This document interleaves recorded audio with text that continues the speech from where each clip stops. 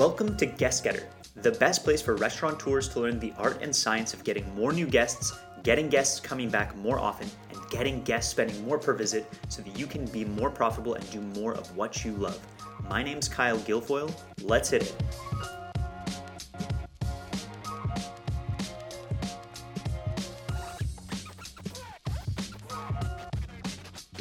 Today, we're joined by Dain Walker, who is the founder and CEO of Victory Front Media and the newly minted Rival.co. That's RIVYL.co. He's a brand strategist and has an absolutely rabid fan base of 260,000 followers on Instagram, and he grew that account in just a couple of short years. So we're going to talk about how restaurants can get more out of Instagram. We're also going to do a bit of a live Instagram audit. And we're going to dive into Dain's entrepreneurial journey, which I find very inspiring, and I think you might too. Enjoy the show. Dain, welcome to the show. How are you doing? I'm doing well, man. I'm doing good. It's a little cold this morning, but I'm happy otherwise.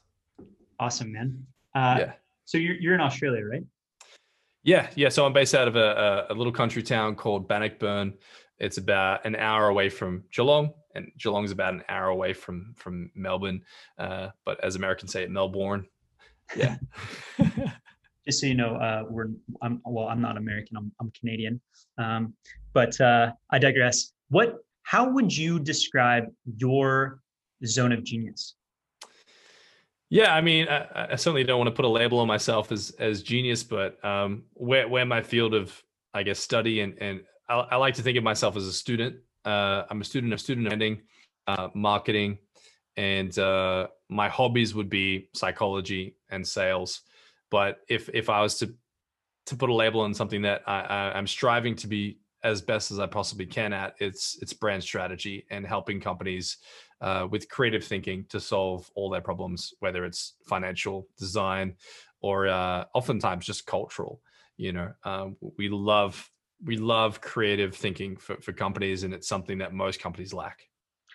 Love that. And what would you say is one thing about brand strategy most people don't know, but they probably should?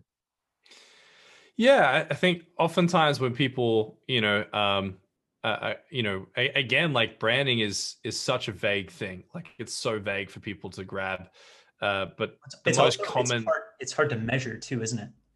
Yeah, definitely. It's hard to measure. It's vague. It's not as clear and concise as marketing, because marketing is like, a defined ROI or a defined diagnosis, or, a very tactical strategy and things of that nature. But branding is a lot more, it's a lot more, I guess, right brain thinking. It's a lot more, you don't just go A, B, C, D, E, F, G, you go A, Z, J, K, I, E, you kind of bounce around a bit.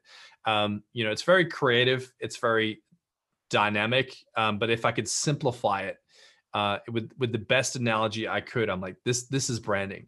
Okay, so imagine you open up your Netflix, you go to the comedy section, you see a comedian with a nice title, you click on it, the comedian walks out on stage, grabs the microphone and yells into the microphone, I'm really funny. Like, listen to me, I'm hilarious, I'm really funny.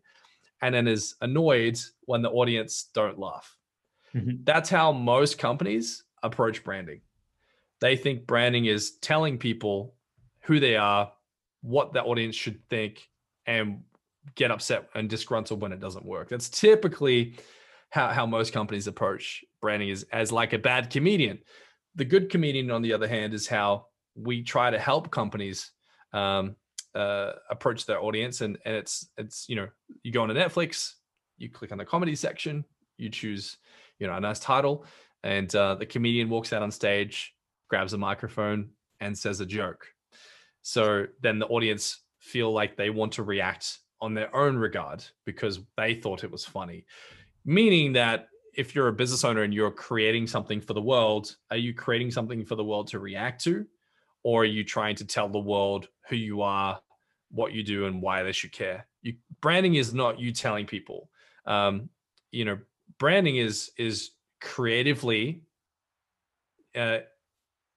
creating some type of collaborative of design, business, Target. Like, it's bringing a lot of pieces together to go, how can we create something that's going to spark a reaction from those we want attention from?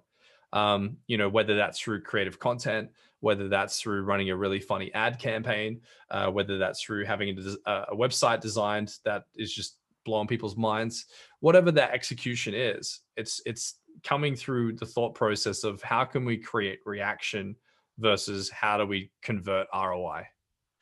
That makes sense. And I think if I were to distill it down to one thing, it's really about showing people, what you stand for and what you do, as opposed to telling them or shouting at them what it is. And it also reminds me of the analogy of, like, you know, a lion doesn't have to tell anyone it's a lion. It's just a fucking lion, you know? And Yeah. yeah, so no, I love that. And also I believe that the branding does inform the marketing in a big way, and the two are, fundamentally intertwined. So yeah, I love that. And something else about you is that you've achieved a lot in a really short time. Like, you grew the crap out of your Instagram following. I mean, I think you're now at, almost 250,000 followers, but you did a lot of that in like a very short time span. And the same goes for your agency. I think you built it, or you grew it to, like, 7 figures in like less than a year.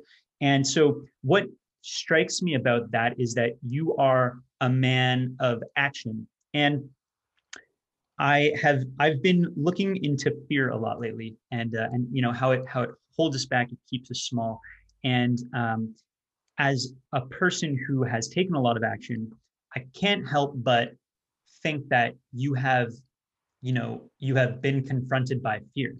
And so I would, if it's okay with you, to I'd love for you to share a point where you were, quite afraid.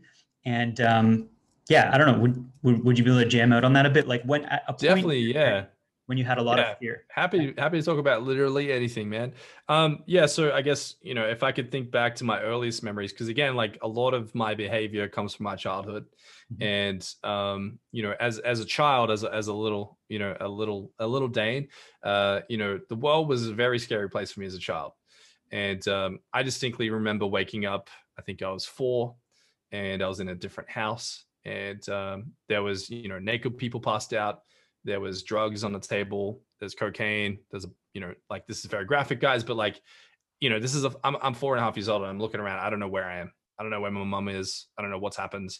And I very quickly realized that my mom was one of the people passed out on the couch. So, like, as a child, I was thrusted into an environment of chaos. So my mother and my future stepfather, like, I think my stepfather came into my life when I think I was 6.5. Both of them were alcoholics, drug addicts, and we probably moved. I can't even count how many times I moved from the age of 3 till to my adolescence. Now I've probably moved cities, houses, locations north of 60 times at this point. And but yeah, as a child, I remember living in tents, caravans, sleeping in the back of the car quite often. There's times where myself and my mother were homeless. She was, traveling. And, like, again, like, this is quite graphic, and I'm not trying to turn any listeners off, but for me as a child, it was scary. When you're a child and you need, that nurture and that love and support and connection from that, that parent, and they're focused on, abusing themselves with alcohol and all kinds of crazy chaos. Fear was just normal. Like, it was just, as weird as it sounds, normal was foreign to me.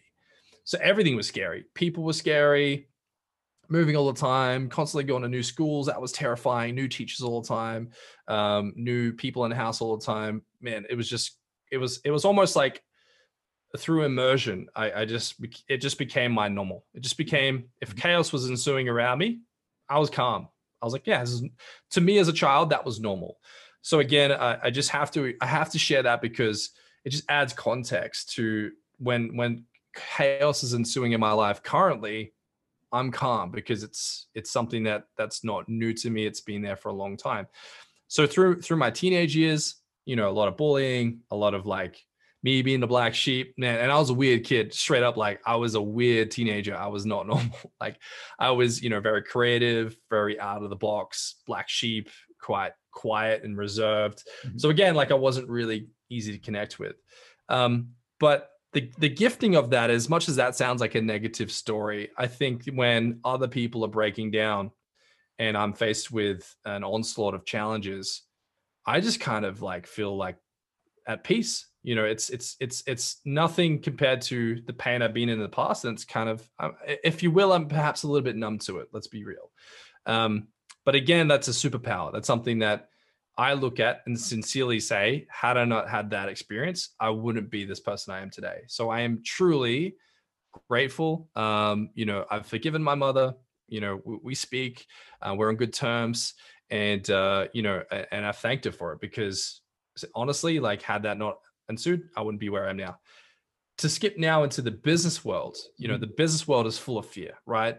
And fear of failing, fear of letting people down, fear of customers not liking you, fear of not being able to execute work to the desire of your customer, fear of paying your bills, fear of hiring people, fear of expanding. And I've had a plethora of fears over the last 16 months. So I guess rewinding to 2 years ago, we were heavily in debt. This is how broke I was 2 years ago. I remember calculating how much money I had for fuel, and literally calculating how many kilometers I had to drive in my car that week. Wow. And right down to the dollar. Okay, I need $87 fuel and 68 cents, and I can't drive anywhere else if I need to get anything else. Like I got to make one trip to the supermarket. Like this is how broke we were, dude. And I remember going to work and being in my job, and if I had forgotten my lunch that day, I didn't eat. So I couldn't afford to go across the road to the cafe. Like I was like only 2 years ago, broke, like nothing. So for me to take that leap from being in that position to starting a business and to have the rapid acceleration that I've had until this date has been terrifying. Like it's not been easy. It's not been fun. And it certainly had its perks and its rewards. But running a company from the ground up this fast is literally like blisteringly difficult. So I'll let you jump in here, but I guess to summarize, put a bow in that, the scariest thing I sincerely think is leaving your security of your job when you have financial responsibilities. You have a fiance. At that point, I had a baby on the way. To jump from that to what I have now, like to leave my job and to pursue this, that was the scariest thing. Like letting go of my job and my security and going out on my own was terrifying. Every moment of it. Yeah. Well, and I think that, in that leap that you took, there's something very mysterious there that I think happens to human beings that is hard to put your finger on. And I mean, maybe it's not for you. I actually have a feeling that maybe it has something to do. I don't want to make any assumptions, but how did you, like, what was the impetus for you to go from, hardly being able to afford lunch to taking that leap? What compelled you to do that? Yeah. So I started posting content on my Instagram. It was performing really well. Mhm. And I didn't necessarily have an arsenal of clients. I just had, hey, can you do a $50 poster? Can you do a logo for me for $100? Just little things like that.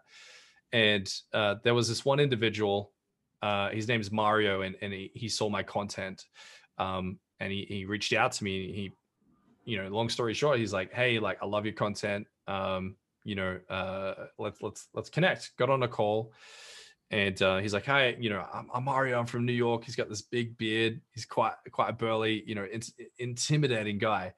And he told me, he's like, I run this agency. I have a lot of clientele in the real estate sector.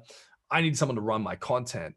Dain, would you consider running my content? What can I do for you? And I was like, well, I work a full-time job. It's going to be very difficult, Mario, to do What all was your your content. job, by the way? I was working in selling mobile phones and internet. Yeah. Yeah. So I was working in a retail shop selling mobile phones to customers that would come in. It's a company here in Australia called Telstra, which is our biggest telecom provider in Australia. So you got some sales training there. I bet you're good at it. Yeah, I mean, I didn't necessarily get my sales training there. I'd certainly have been a sales enthusiast for the better part of a decade and a half. I have tried to launch companies in the past where I had made money previously, but I just kind of, I wasn't yet equipped at that point to know how to equip, to build a business successfully. So like going back, I think 8 years, 9 years ago, I did network marketing, and I recruited 2,500 people into my network marketing business in the period of 2 years. And I traveled across Australia. I made a lot of money doing that, but I hated it. It just wasn't. Again, I learned so much from it, but it just wasn't. It served me so well, and I definitely don't regret it. And I'm so glad I went down that route. But I picked up a lot of networking, sales, and leadership skill set through that 2 years of intensity of doing that, and I did that full time. But after that, I went back into the workspace, and I had racked up a lot of debt over the period of that 7 years. Prior to the network marketing and the network marketing, I just spent lavishly. I spent stupidly, and again, to my childhood, I didn't have much structure, so money to me was just not necessarily a huge priority. It was just something. As soon as I got it, I spent it. If I could get a credit card, I would. So I wasn't intelligent. But to fast forward to now, to how did I jump that chasm? I talked to Mario. Mario said, "What do you want?" I said, "Mario, I need $3,500 a month to quit my job if I'm even going to consider making your content for free. I'm too busy. I'd love to, but man, I got to make money. I got to make bread." He goes, "I'll take care of it." Called me the next day, said I had 6 clients on 6-month retainers. There's your 3,500. There's their contracts. They're committed. I'm not going to let you go without food. Quit your job. And, so again, like, here's this guy with a beard from New York on the other side of the world who I've just met telling me to quit my job. And I haven't even met the customers yet. And I certainly didn't have the time to do the work for the customers. So this is one of those weird moments where I was faced. It was not logical. If I was a logical person, I probably would have declined it, would have got overwhelmed. But my gut instinct said, do it. I disliked my job so much, and it was so terrifying. But something in me said, "You got this. Back yourself. Get after it." And I'm so glad I did, because the invoices started rolling in. I put in my 2 weeks resignation for my job, and it was probably the hardest 2 weeks of my life. Working and doing a lot of stuff for about 12 hours a day, coming home at night, and then working, like, I'm not even kidding, like 6, 7, 8 hours after a 12-hour day, to try to keep these customers happy for that 2-week period, while I literally didn't see my fiance at all. I was just working like a slave, man. I was working like a slave. But the thing is, like, had I not taken that leap, I don't think I would have been on this rapid trajectory. And that was probably the scariest moment of my life, because again, had that flopped, I wouldn't have been able to pay rent. I had no runway. So there's always that talk about have a runway first. I certainly encourage you, if you can get a runway, start there.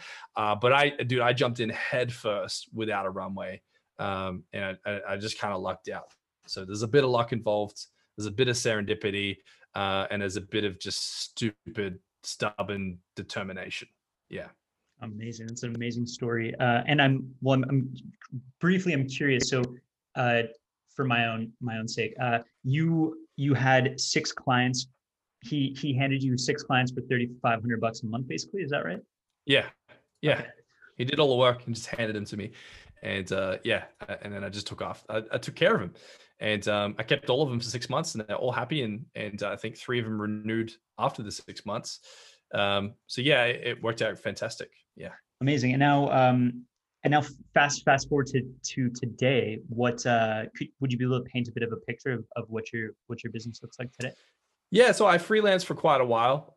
It got to the point where I made $40,000 in 1 month by myself as a freelancer full time, and I seeked a mentor who had run an agency for Disney and Fox Studios and Warner Brothers. And I was like, what a great mentor. They've run an agency.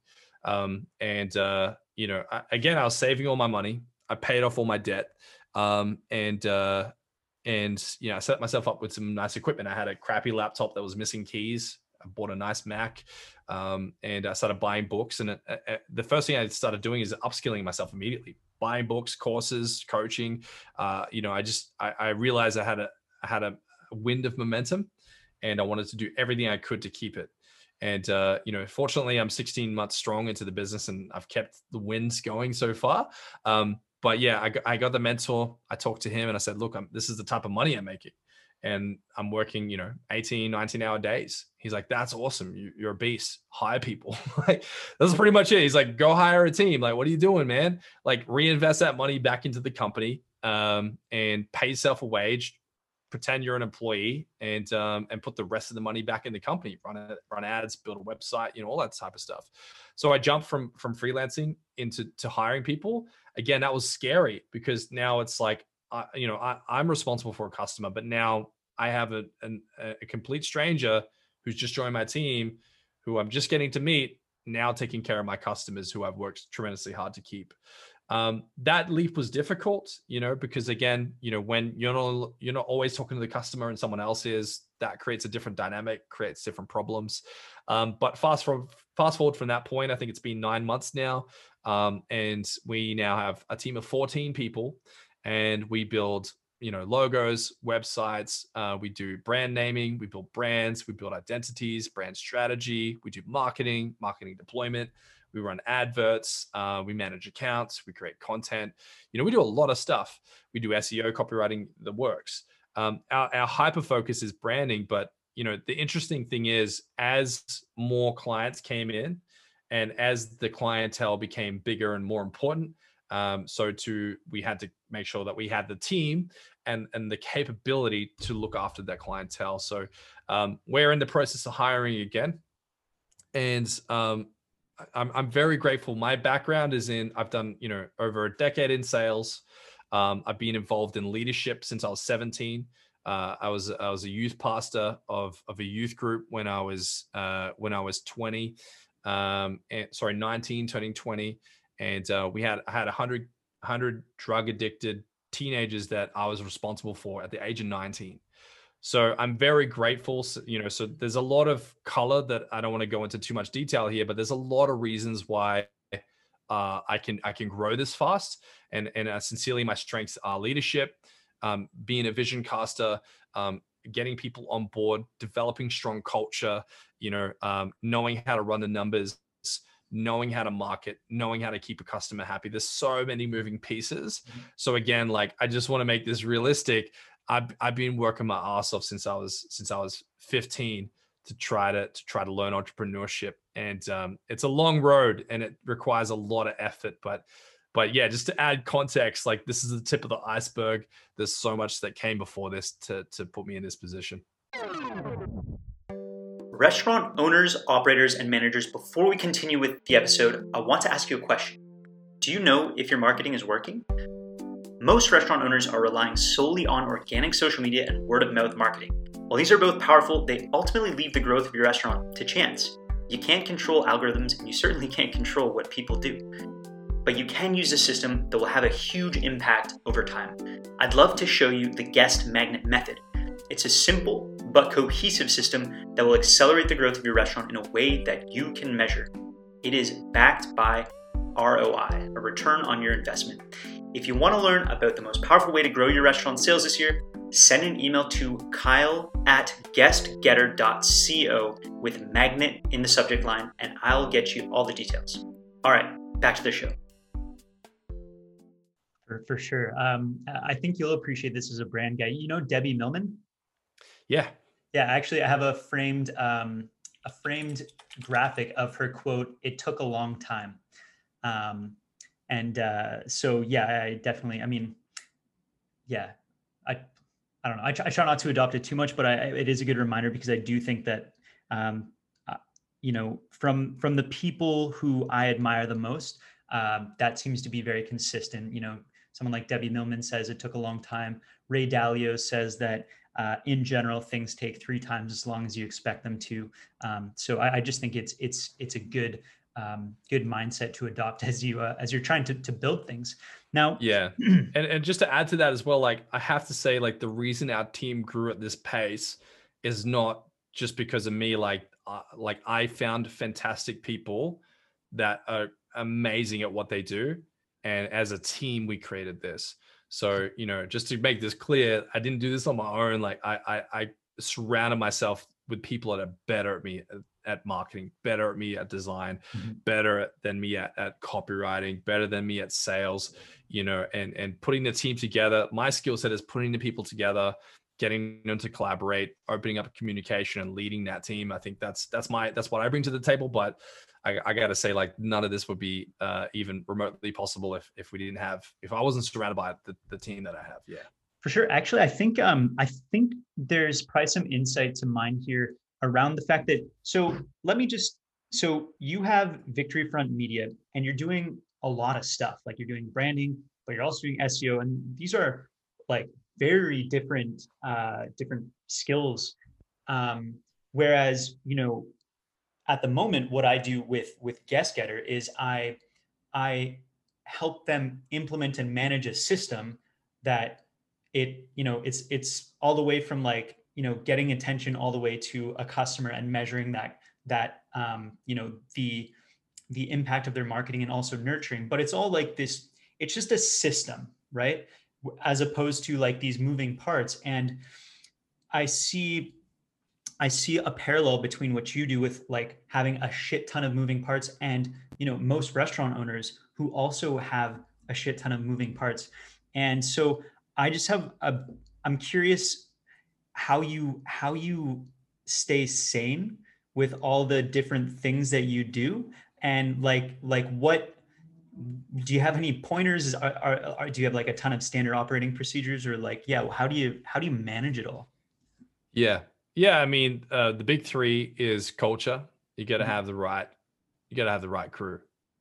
If you have bad culture, game over, man. Like you got to have the right people. If there's anyone in your team that's toxic, disruptive, cancerous, negative, get rid of them, cut them out. I've had to do that a few times, and it's not an easy decision to make. Like, the best, hardest working, most devoted, who worked the most hours, who committed the most energy that you'd ever seen in your life as an employee, just didn't work out culturally. So again, like culture comes first before skill set and talent. Has to. If the culture is not good, it's not going to be a fun place to work. No one's going to want to put in 100%. So how do you create an environment where your team want to put in 100%? Culture. They have to love what they do. They have to be excited to come into the workplace. Yeah. That's got to be the first thing. Once you have that, yeah, operating procedures for sure. You need structure. The first thing is culture. Second thing is structure. Okay, how do you create good culture? You got to have good structure. You got to have, if your workplace is haphazard, like people don't know who to go for to things, people don't know how to do things, customers unhappy, what do I do? If there's any like, I don't know what to do, holy shit moments for your team, that's really a quick way to turn a team of lions into a team of turtles hiding in their shell. You got to have some structure. You got to have systems. You got to have procedures. And this stuff is not sexy. It's not fun to sit down and write procedures and processes. But the best example I could give is if you think about McDonald's, a 13-year-old could come into McDonald's and in one day, they can make a Big Mac just as good as someone that's been there for 17 years, just as fast, with the same ingredients to the same quality. In the matter of like, what, an hour, they can make a Big Mac just as good as anyone else in the company who's been there for 17 years. How did McDonald's do that? They had a standard operating procedure.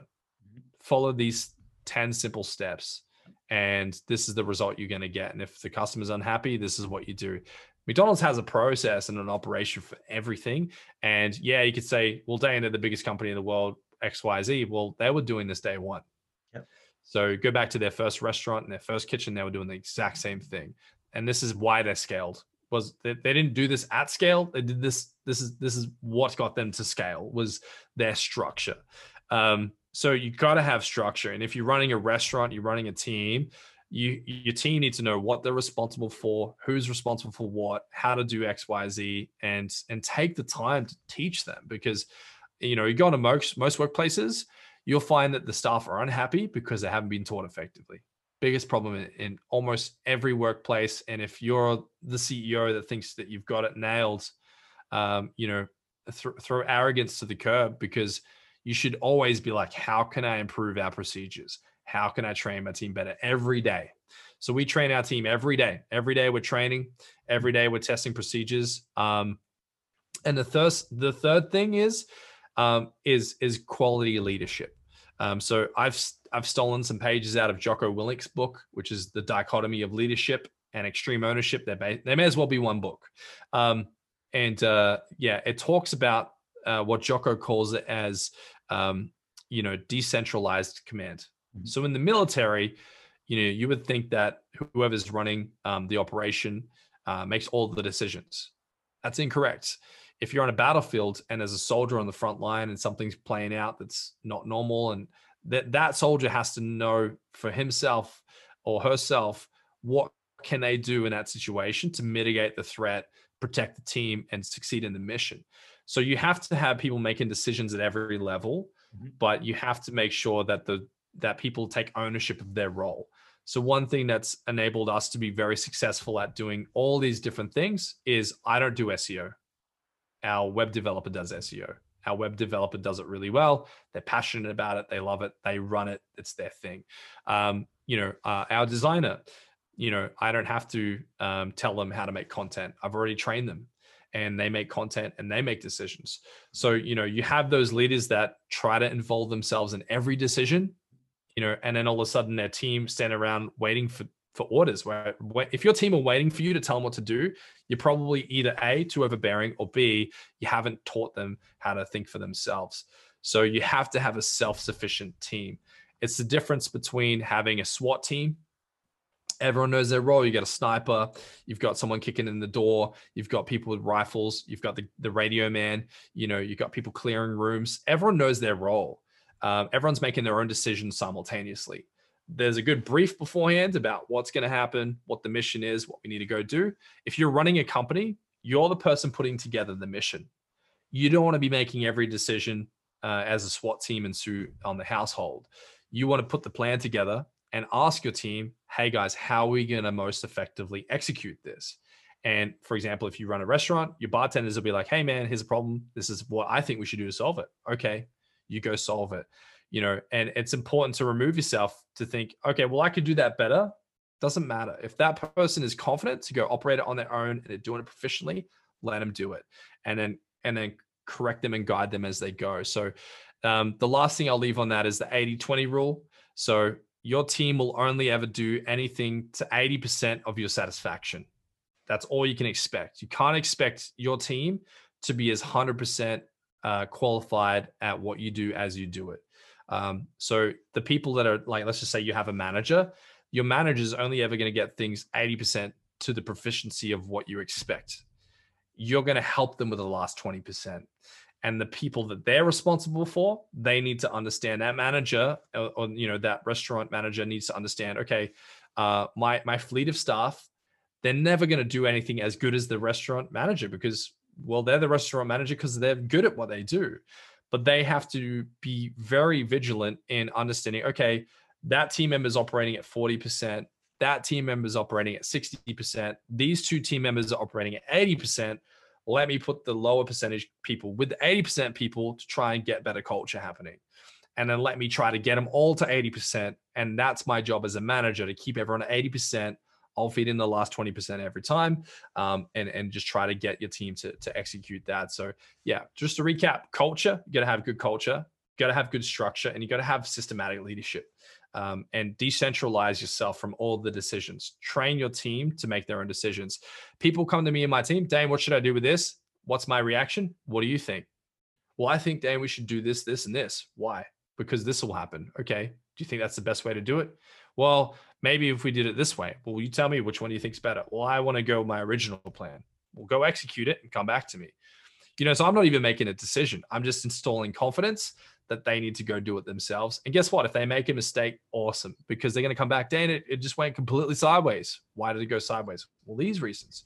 What can we do to mitigate that in the future? Well, had I planned this better, this wouldn't have happened. Well, who could plan that? Well, I'm going to get this team member to do it. Okay, you go get that team member, get them to help you with that. Come back to me, let me prove it. And if you're happy with it, we can go execute that again. So again, they're making mistakes, they're fixing it. So I try not to jump in the ring. It's a knee-jerk reaction if you're running a company to jump in and fix it yourself. You have to get into that you have to get really good at delegating. And again, yes, you might lose a bit of money. Yes, you might have a disgruntled customer, but you have to have confidence that your team can learn. And that's the only way to get them to 80%. Otherwise, you're doing 100%, everyone's at 20%, and you're stressed out beyond measure because people aren't pulling their weight. But again, back to culture, if people are unwilling to pull their weight and unwilling to learn, get rid of them, bring someone else in. So you just have to have that good sense of culture. You got to create structure for your team. You got to keep your finger on the pulse of culture. If culture starts going south, who's the culprit? How can I mitigate it? How can we get them back in ship shape? And if they continue to make the same bad behavioral mistakes, get rid of them. Yeah. I love all that. And I especially love that, a lot of owner operators they're really in the weeds of their business, right? It's like, it's very overhead, capital intensive. And so what you're talking about when there's decentralized command is you can actually sort of be more of an observer of the field of battle and what's going on. And then when you observe things, you can, then you can make hypotheses and you can try things and you can say, okay, well, let's do it this way. And this is what we expect to happen. And then we go do it. And then we can observe, okay, this is the data and let's iterate and improve. And so I love that. And I think it's exactly what so many, bars and restaurants, I mean, it's what like any business needs really, but yeah, but it's certainly in the bartending and business and restaurant space. Like I've sat in restaurants and I've watched their staff like fumble this stuff. Oh, yeah. And I won't go back and eat there again because it makes you feel uncomfortable. But I think you nailed it, man. And having that ability to step back, look at the field. So this is what I call playing the field, and this is my IP. This is my content. Playing the field. Trademark. Yep. Every staff member should do this. Okay, so the dichotomy of leadership, that's Jocko's thing. But this is how I do it. Playing the field is like, okay, step out of everything and zone way out, 80,000 feet above. What's happening here? Okay, this is happening over there. That's happening. It's almost like you don't want to hear the noise. You just want to kind of watch. So like being hyper observant. And when I was working in the Telstra shop, they actually took this from me and they're like, that's so good. We're going to put that as a part of it. They literally, this huge multi-billion-dollar company were like, we're going to take that. That's awesome. So I remember sitting in the Telstra shop and I would watch staff, fumble with a client. Let's just say there's an upset client and you can tell the staff member's not doing a great job handling the disgruntled client. So I would go over to the client and say, hey, Mr. Client, would you like a cup of water? We've got some mints. How's your day going? And it would interrupt the client because they're disgruntled, and all of a sudden there's someone offering them water, being kind to them, and they're like, "Yeah, I would like some water." You bring some water to them, and they're like, "Hey, Mr. Customer, here's a mint. How's your day going? How's your weekend been?" Like, "Oh, it's been horrible. This happened and that happened. I'm so sorry to hear that. That's awful." All of a sudden, the client kind of relaxes, and then the staff members, they feel supported because they're like, "Oh, I'm not on my own. My team member's here to help me. That's fantastic." The customer relaxes, and more often than not, that customer would then brighten up and have a laugh with that person. So playing the field is zooming out and just going, where are the problems? Where are the risks? What's happening? Where can I position myself to support the 20%? Okay, so it's just looking at where should I be putting my 20% contribution, because you can only be in one place giving one contribution to 20% at a time. And you gotta put out fires. Being a business owner, you're a firefighter. You're putting out fires all day.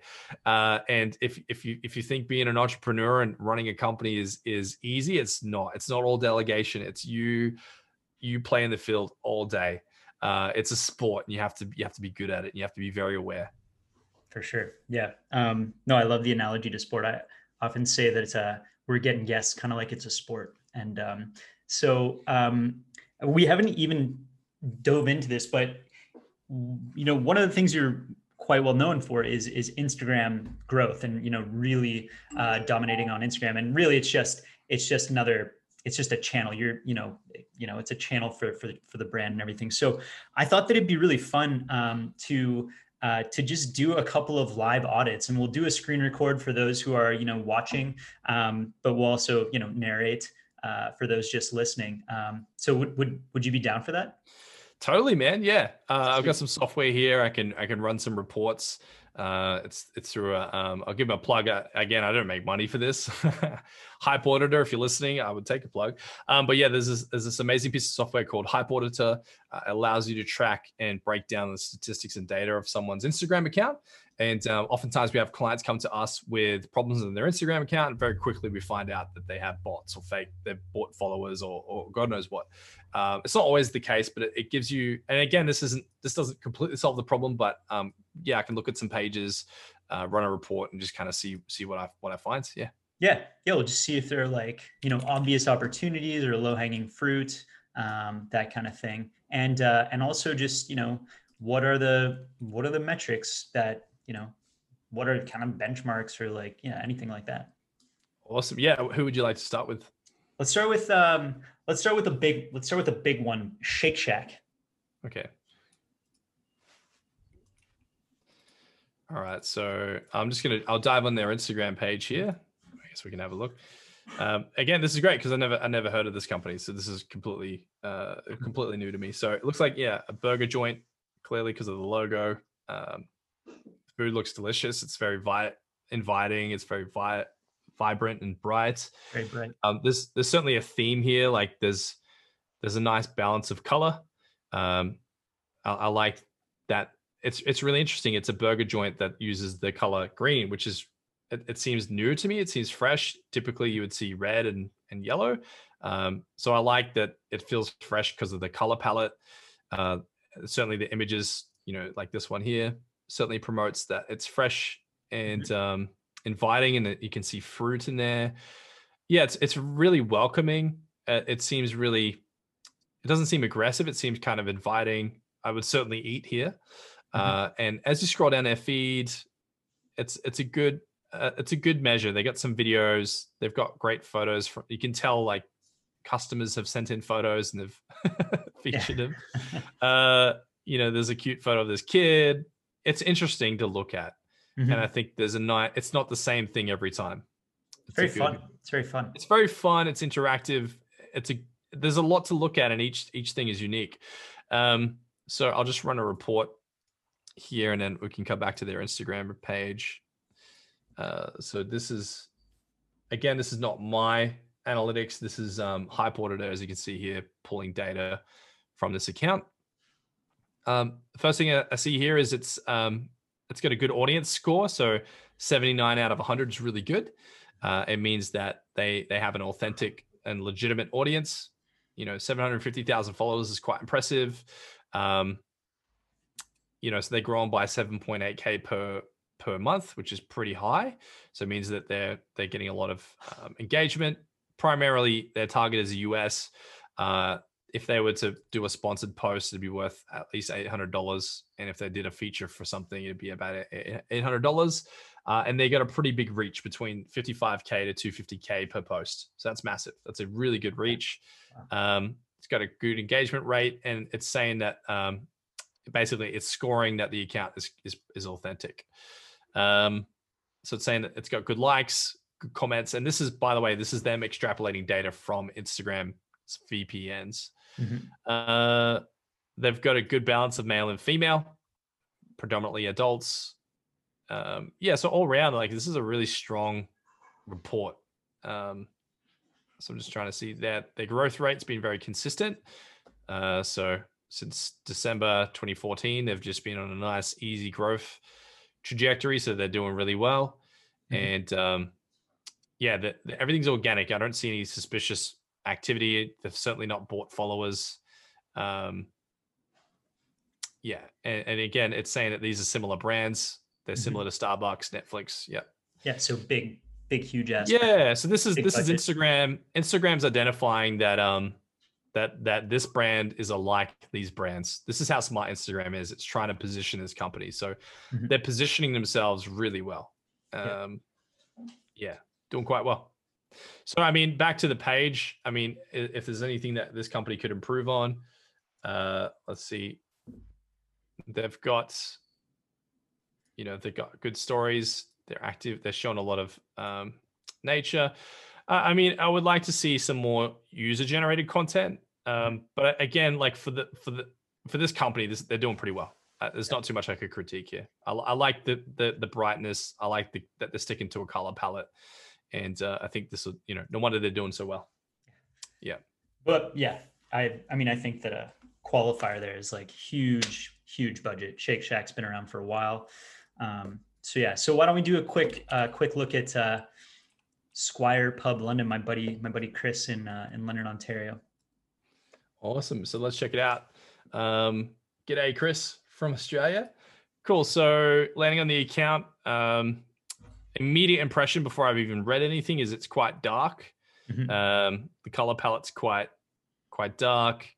It's not as inviting for me. I would say that, a picture like this kind of feels a bit horror movie-esque. Sorry, Chris, said with love, my friend. It doesn't feel, yeah, it's worlds apart from where I was before. Again, it's probably a different demographic. Mm-hmm. I certainly love attending bars and I love pub food, but I'm not personally find this massively inviting for myself. Just going for a quick scroll, it just feels like a big advert. I think with the overlay, local lives here, and the logo being stamped on everything. For me, it just feels like an ad. I feel like this is just a giant, like coupon Yeah. advertisement. Yeah. And what do you think of this? I feel like you don't need to put your logo on Instagram posts because it's just like it's there anyway. I don't know. What do you think? Yeah, I wouldn't. If you do make it like really small, I just don't think it needs to be stamped. Especially with food. Food needs to be really like welcoming. I think that it's overly contrasted, so I can't see Yeah, the details and the details. overexposed. Yeah. Again, it's not square, Mhm. so it looks like the content doesn't belong on Instagram. I certainly would like to see either a tall or a square image, and I want to see the details of the food. This one's obviously the details, but again, I feel like this content was recycled from Facebook or LinkedIn. Yeah. And something like this is just not appealing to me. So again, I think the photography needs finessing. I would remove all the graphic overlays, and I would remove the feeling of it being a paywall. So, I'm a fan of content. Just the picture speaks for itself. You're not having to really vocalize that there's a deal going down. Mhm. Because from my opinion, people don't really want to be sold to. They're not on Instagram to buy things. They're on Instagram because they want entertainment. They Totally. want to learn stuff. Yeah. Yeah, so I feel like if this came up in my feed, I'd just swipe right on past it. Yeah. So I'll just run an audit on this. And again, Sure. Chris, this is said with love. I hope this helps you, my friends. Yeah, so I'm talking to you the exact same way I would talk to a client. So your hype auditor report, going for a quick walk through this. Again, the audience score is pretty low. It says 25 score out of 100. So Instagram. So this is not me. This is Instagram. Instagram thinks that your content is poor quality. So again, you have to win the favorability of the algorithm to succeed on the platform. And it's saying the estimated reach is between 100 and 1.5K per post. So whatever you post, Chris, it's going to be probably only maybe 5% of your audience are going to see it max. So even though you have 3.1K followers, Instagram saying that the quality is maybe 2.1K. The engagement rate for the size of the account is quite low. And Instagram is not seeing any growth. So if there's no growth being seen, Instagram's going to find it hard to be favorable.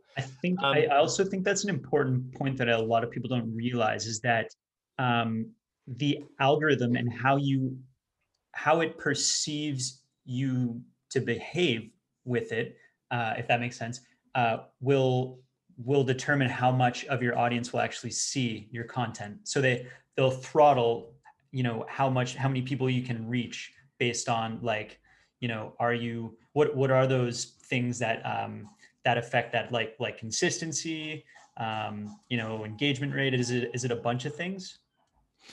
Yeah, I think it's a bunch of things like looking at this audit here, and I'll send this to you and you can forward this to Chris. But um, it's just saying that it knows that your audience are not really enjoying your content. Right. So it says that some of your recent comments don't look authentic. So it's flagging that Instagram might think that you have bots on your account. Got it. It knows that the people that do follow you don't engage. So again, it doesn't look good for the health, for the healthy. And the cool thing is you could totally turn this around because you've got 2,000 real audience. Mm-hmm. It's as simple as pivoting your content. It's just putting out content that's vibrant, inviting, makes the food exciting. Run competitions, not on the feed, but maybe in your stories, and invite your audience to make content for you. They can win gift vouchers and prizes. So you can actually have your customers do the work for you, get them to make content. But yeah, take off the overlays, and I would say try to make the content a bit more simplified, not full of messaging. Just try to create tasty value for people. That's my feedback for that. But yeah, hopefully these two audits and these two are a great comparison because and again, I don't like comparing people, but as you can see, there's a company that's obviously succeeding and blowing out because they're doing things right with their branding. And in Chris's case, there's some work to be done. But the first step in marketing is diagnosis. The first step in marketing is acknowledging what the broken things are and then building a plan about how to navigate yourself out of that. Love that. Yeah. Thank you so much for doing that, Dain. And thank you so much for taking the time today. Is there anything I should have asked you, but I didn't? No, I think, I always have a good conversation with you, Kyle. I always enjoy hanging out with you, man. And this has been really fruitful for me too, because I think sometimes, being asked these questions, it allows me to kind of think out loud and solve some of my own problems. But yeah, hopefully I brought some value. I think if I could leave on a positive note on everything we discussed with the branding here, guys, branding is about, being truthful to yourself and really looking at things through a fine tooth comb and not trying to be negative, but it's what we call black hatting. So in that case there, I don't want to rag on Chris, but we want to put on that black hat and go, cool, what are the risks here? What are the problems here? What are the challenges? Let's just pull it out in the open. Then once they're out in the open, it's like, well, how can we navigate ourselves back to being, again, at the start of the call, how can we be the good comedian? So the good comedian is, going out on stage and creating something that drives a reaction versus trying to tell people how you want them to react and how you want them to think. So two really good examples there. It's a matter of going into that creative thinking and going, okay, rather than marketing on Instagram, how can I create content on Instagram that creates an opportunity for people to want to talk to me? I think if we start there and pivot into that, that's, if anyone wants to increase the optimization and the performance of their Instagram page or any social media page, ask your consumers, like go to the consumers and pick out 100 people and go, hey, what do you think of our content? Oh, I don't really engage with it. Why not? Oh, it doesn't really speak to me. Ask them if you have that, if you get really close to your audience, ask them what they think, ask them what they would like to see, ask them what they think you're good at and what they think you're a specialist at, and get them to give you their raw, honest opinion. A lot of companies are scared to go talk to the consumers, but this is how you get a Jeff Bezos. This is how you get a Steve Jobs. This is how you get companies that are just monstrous in the competitive branding space, is because they talk to their consumers, they listen, and they pivot their business accordingly. So I would encourage anyone that owns a restaurant or a bar or anything for that matter, talk to your consumers, ask them what they want to see on the social space, let them tell you what they want, and let that drive your decision making. It's going to make a lot better for your marketing campaign than trying to tell them. Sure. And is there anywhere where people can go to learn more about you? Yeah, my Instagram page. I give away all this stuff free every day on my Instagram page. We've launched a podcast where we talk to people that are specialists in the branding space. I'm now starting to write blogs I've got a book coming out, so I very much intend just to continue to pour out free content for anyone that wants to consume it. But just look me up at Dain Walker on Instagram, DAIN Walker. Hit me up, send me a DM if you want to talk to me. I'll talk to you. It will be me. It's not a team member. And Kyle, thank you so much for having me. I appreciate you, man. Hey, man. Thanks so much. Thanks. Awesome. Thanks so much, man.